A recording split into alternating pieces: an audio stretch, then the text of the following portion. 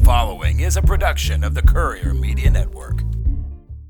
Today's episode of the Sports Rundown is presented by Phil Wright Autoplex. Phil Wright Autoplex has all the great deals on new and pre-owned inventory. And if you're looking for the best deal, check out their website, www.philwrightautoplex.com. Phil Wright Autoplex presents the Sports Rundown. This is the most comprehensive sports podcast in all of the River Valley. You're listening to the Courier Sports Rundown on the Courier Media Network. Today's episode is presented by Phil Wright Autoplex. Check out all of the great deals at Phil Wright Autoplex and at philwrightautoplex.com. Now, from the studios of the Courier in Russellville, Arkansas, this is the Courier Sports Rundown with Travis Simpson and Drew Brent.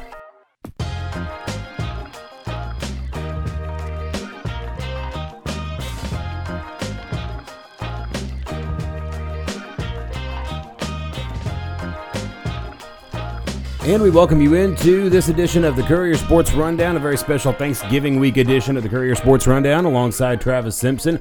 I'm Drew Brent. This edition of the Courier Sports Rundown brought to you by Phil Wright Autoplex, www.philwrightautoplex.com, and the live location over at 3300 East Main in Russellville, your Buick, GMC, and Chevy dealer for the River Valley. Go check out the fine selection at Phil Wright Autoplex and philwrightautoplex.com. Travis, we have a VIP guest in here today, a monumental guest, in fact. And here's the reason why: the only River Valley team still alive. And folks, we're pulling for you. We're pulling for you. Tell us about our guest today. As Coach Josh Jones with the Lamar Warriors, if you are still wanting to watch some high school football, this is the team to watch in the River Valley anyway. Go ahead and introduce yourself, Coach. Yeah, it's Coach Jones, Lamar Warriors. We've had a really good season this year, 10-2 on the season, and go down and play at Rising this Friday. So hopefully we'll get a lot of our fans to head down that way the day after Thanksgiving and have a good ball game. Do you know how long it's been? Because I don't, so I'm hoping you do. Since Lamar has won 10 games in a season? We won 10 games in 2015. Oh, that wasn't that long ago. Yeah. I was thinking it was and we made the quarterfinals quarterfinals that year. Okay. It was the Hunter Davenport was a junior, Blake Kern, Dusty Wilkins, Austin Hensey, that bunch. So whenever I first met this team, you kind of emphasized to me that you thought this could be a special year for this group. And I'm looking at them and I'm thinking, well, they look like good football players, but none of them really stuck out to me as like stud athlete types. Like they're good athletes, but not like D1 kids. You know what I'm saying? Maybe there's one in there that I just didn't see. Well, there's no D1 college coming knocking at the door. What we have is a bunch of really hardworking kids that they just come to work every day and get after it. So I've been looking at Rising. They are, of course, undefeated, and they have won almost all their games pretty convincingly. And I'm trying to come up with some metric that I can compare them to you guys so I can get an idea of what this game might look like. And this is the best thing I could come up with. Rising beat Mayflower last week, 62-20. Mayflower beat Atkins 52-6. Lamar beat Atkins 28-24. So does that say anything at all to a coach about the? Can you make any comparisons at all out of that? I don't know if you can compare any of that. Mayflower and Atkins are a passing team. I don't know. Rising had a couple teams running at them this year, and they beat them also. But the plan is if we can run it a little bit, have a little bit of success in that, then maybe we can keep their offense off the field a little bit. But hey, they do have D1 talent down there. Right. They got a couple of guys. They got one committed to the Razorbacks, and they got a kid that's a 10th grader that by all intents and purposes looks like he may be a 5-star in a couple of years. Dang. So how do you, when you've got that kind of talent in your, how do you compensate for that? How do you make sure that kid doesn't just change the course of the whole game? Well, you have to play discipline, and we need to get 3 to 4 yards of carry to move the ball down the field and score, and either make our extra points or 2-point conversions, and hope to get a break or two along the way. So the guy you're talking about, what do you happen to know his name? Chavis. And what position he plays? He's a safety and running back. Okay, so he's going to be the guy that, I mean, you guys are also going to have to stop him on the other side of the ball. Yeah. So defensively, what are some things you've been working on, not just for him, but for anything else that they do? Yeah, it can't be just him. They've also got, I believe his name is Fry. I'm not looking at it right now, but number 11 for him. He's amazing. They got one number 6 is a really good running back, and their quarterback's not very big, but he is some kind of quick, and he'll make you miss and move the ball down the field also. We just can't get pushed on the front line. Rising is as old school as you can get. They run a split back veer type of offense. Their offensive line is in a 4-point stance. Have you ever seen that? No, I haven't. Honest truth is I haven't either. And they come off the ball about waist high. They want to go about 3 yards and dive at your feet. Well, with the 4-point stance, that's about all you can do because you're going to fall over if you don't hit anybody. They come off the ball as hard as any team I've ever seen.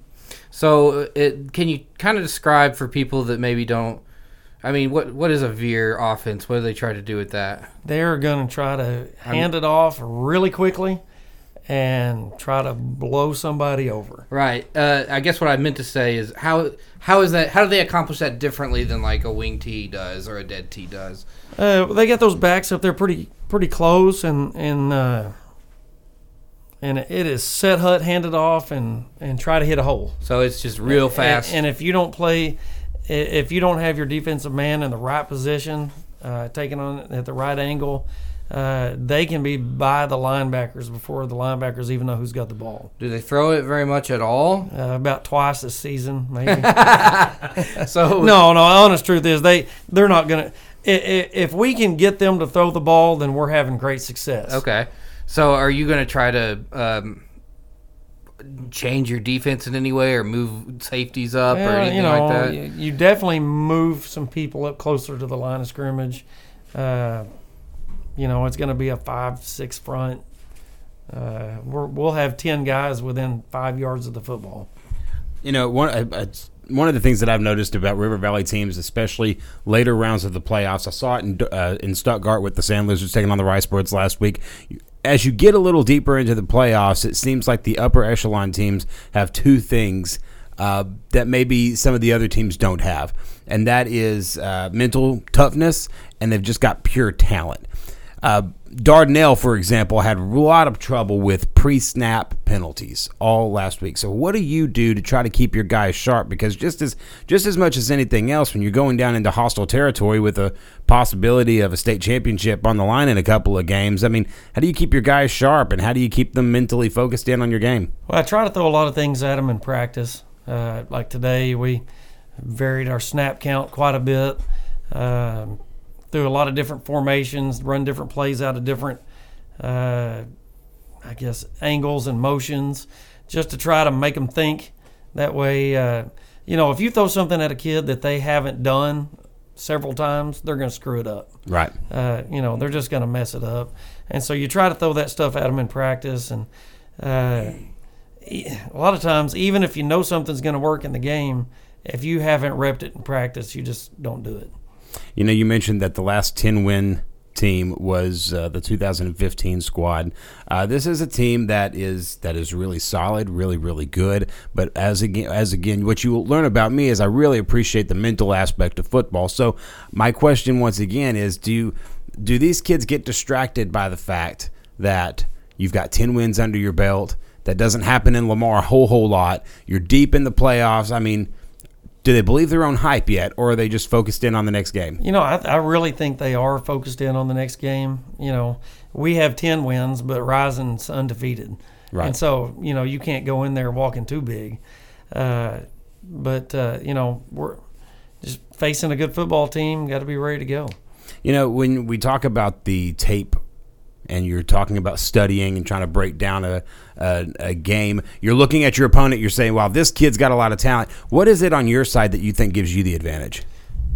Just it's the hard work and teamwork of the entire team together. There's not a bunch of stars on this football team. We got a bunch of really hard-working kids that committed to being good. And, before the season started, I had several of them like, hey, Coach, we're going to go 15-0. And I was like, hey, that's great. Realistically, that doesn't happen very often. Hardly ever. Usually a state champion will have a loss or two along the way. But that's the mentality they had. They went into every week believing they could win. So that you guys did stay undefeated for a long time. I think through 8 weeks you guys were undefeated, and then you lost to Boonville and Charleston back to back. And I wonder, because I think about the only football state championship I ever got to watch was Russellville's, and in that season they lost to Greenwood about midway through the season, and then they went on and beat Greenwood, and I really think it helped them to lose that game, if that makes any sense. Right. So I wonder if that maybe could be a factor for you guys to lose to Boonville and to lose to Charlton, to kind of keep yourself in check, like not going into these games we're thinking we can beat anybody. We have to play our best if we're going to beat anybody. Well, I told the kids after the Boonville loss, yes, we lost that game, but the kids were really proud of the way they played. Boonville's the number one team in the state, and they're really good. And we were in that game all the way through. Boonville, they threw a couple of passes on fourth down to score on us, and they scored one late. So it was 21-7 late in the fourth quarter. And so when that game was over, that game didn't sting really bad. And then the following week we played Charleston, and we laid an absolute egg. We didn't play at all. And whenever that game was over, that game stung. I mean, it really it hurt deep. And so, after the Boonville loss, it's like, yeah, we lost, but, we played okay. Yeah. But then that next week, it really got the attention of those kids, and they played pretty well since. So what things do you think contributed to that Charleston game? Because I think going into it, for Lamar, and just from talking to kids and talking to you, beating Charleston is kind of always like one of the things that they have circled. Absolutely. They really want to beat Charleston. And so I think they felt like they had a chance to do it this year because Charleston was a little bit down. And so I'm wondering what things you as a coach saw that kind of just maybe led to coming out and, as you said, laying an egg. Well, the honest truth is I felt awful that week about the mentality of the team. It was one of those, you could see it coming. And, you can ask the guys, we paint the field on Friday, and I was just in an awful mood because it was coming. The kids started believing, like you say, believing their own hype, and they started looking at scores. And, Charleston lost to Mansfield. Well, we beat Mansfield. Charleston lost to Greenland, and we beat Greenland. And then Charleston had just come off getting just absolutely blown out by Boonville, and we played Boonville really tough. And Charleston lost one of their best players. The Cottle kid didn't play, and our kids just thought that we're just going to roll out there and dominate them. Yeah, just roll out there and dominate them. And that didn't happen at all. And, the score got out of hand at the end. I think we were down by a score at halftime. But I think they actually might have believed their own hype going into that game. And we had already secured the 2 seed.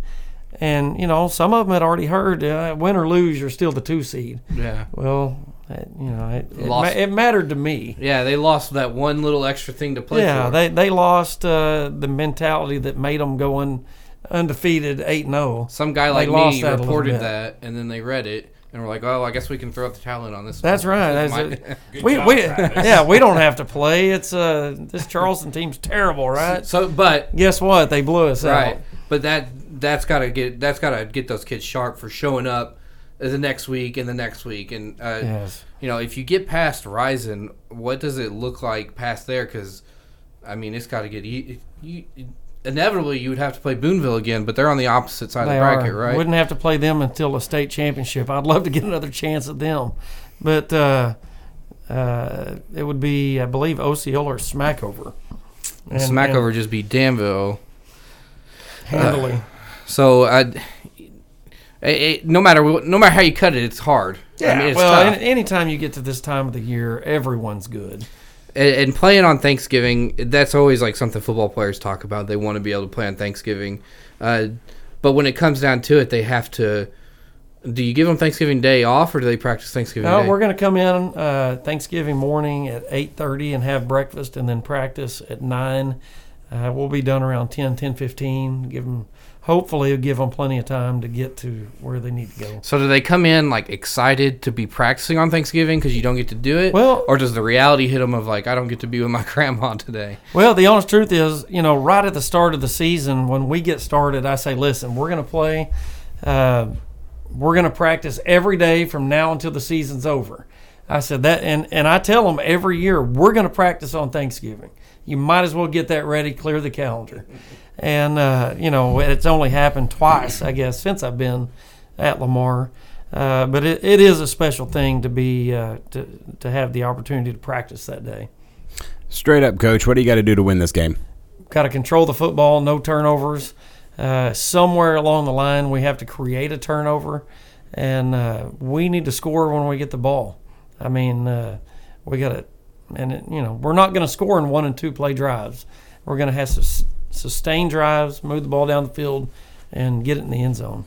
When you're talking about an offense that runs as power offense like Rison does, I mean, are you talking about maybe moving some speed guys up and trying to get them in the backfield? What does that adjustment look like? Well,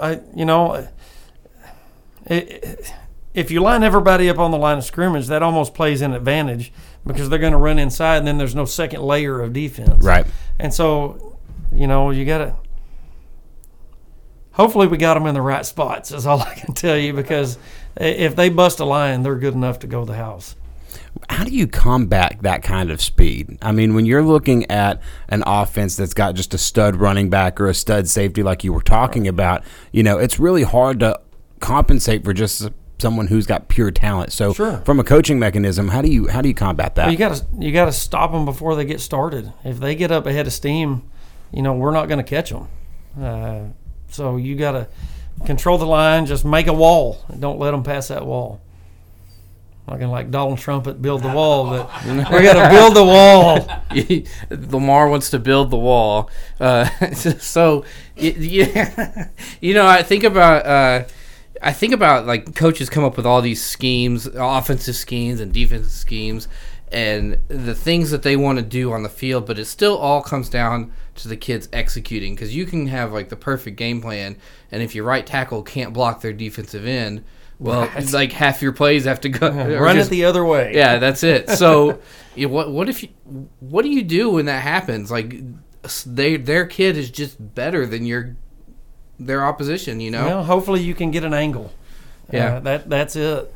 If you look at our game plan last week against Harding Academy, Harding Academy had a running back that had rushed for 1,200 yards. He's really good. And they had rushed for 1,600 yards or 1,800 on the season. And in the game, now there's a couple of sacks involved in that, but for the game, they had 32 yards rushing for the whole game. Yeah, that's we went into that game with a game plan to stop the run, to make them one-dimensional, keep our secondary behind them, make them pass it up front, and the kids executed perfectly. As far as our offensive game plan on that, Jacob Parmenter is our 1,000-yard rusher. Right. Well, he had 13 carries for 30 yards. I mean, they completely shut him out. But we found other ways to score. Well, I noticed rewatching the game, I noticed that Ike Peltz did a lot of like RPO type of stuff where he looked like he was going to hand it to Parmenter, and then he pulled it at the last second. Right. And that seemed to be, he rushed for, I think, 135 yards or something like that. Yeah. And that seemed like a big part of your offense. Yeah, Ike is an amazing competitor. He is very, very competitive. His will to win is amazing. And those were RPOs. We actually run pass routes off of that, and it opened up so much that he just took off running. The other half of that is we ran some midline. And throughout the season, when we play Charleston their game plan is stop midline, stop the veer, or the triple option, basically. So stop midline, stop veer. Well, when you play someone in the playoffs, they don't really know what you've done all season. They don't know the base of your offense, and so sometimes they overlook it. And I think that maybe they overlooked the fact that we run a lot of midline. And when we did, I mean, he ran one probably about, I guess it was 40 yards, a 40-yard midline. It just seemed like he would bounce outside or take his gap or whatever, and there would be nobody there. There's no one there. So that's the way it's supposed to work. That's every play's supposed to work that way. That's right. I ask every coach this that comes in, whether we do this on the air or not, so we're going to change topics just a moment. I need to know, Coach, who's the Final Four in the college football playoff this year? College football. I haven't kept up with it that well. Perfect. You got to go Alabama. I guess if Notre Dame keeps winning. Boo. I know, boo, big time. You ask who's going to be there, not who I want to be there. The Razorbacks, of course, are right at there. Right, exactly. They're one of the best teams in the country. Yeah, absolutely. Blake Kern actually got a little bit of playing time. Big shout out to Blake Kern. He played towards the end and got a pancake block. He sent me the video of that. It was awesome. And let's see, those two. Georgia's probably going to be pretty close, right? They're still winning. They're ranked 5th in the country. And then I guess if Michigan wins out, they'll probably be there. They beat Ohio State. They're probably there. I just don't want to see another I don't either. Alabama, Nobody Clemson. wants to see Michigan do anything. Well, I mean, if the whole Big Ten just kind of fell into the sea, I'd probably be okay with that. But I don't want another Alabama-Clemson matchup either. No. Oh, I forgot about Clemson. That's right. So did everyone, but they're going to come back and win the national That's probably championship. right. That's probably right. I don't think anyone can beat Alabama this year. They might be the most dominant college football team, not only this year, ever. I think they could play with the Oakland Raiders this year. Very, very possible. I honestly believe they have more NFL players than the Raiders do. That's awesome, Coach. I don't have any more questions unless Drew's got something else. I know you drove all the way down here for a 20-minute interview, but we really appreciate that. Coach, all we want is for a River Valley team to bring home a state championship, and we're rooting for the Warriors coming up on Friday night. Well, I can promise you we'll go down there and we'll give it every bit that we can. All right, Coach Jones, thanks so much for being here. This has been an edition of the Courier Sports Rundown where we are talking to Coach Jones. The state championship is going to run through Lamar. It's going to have to go through Rising first this coming Friday night. More to come here on CSR.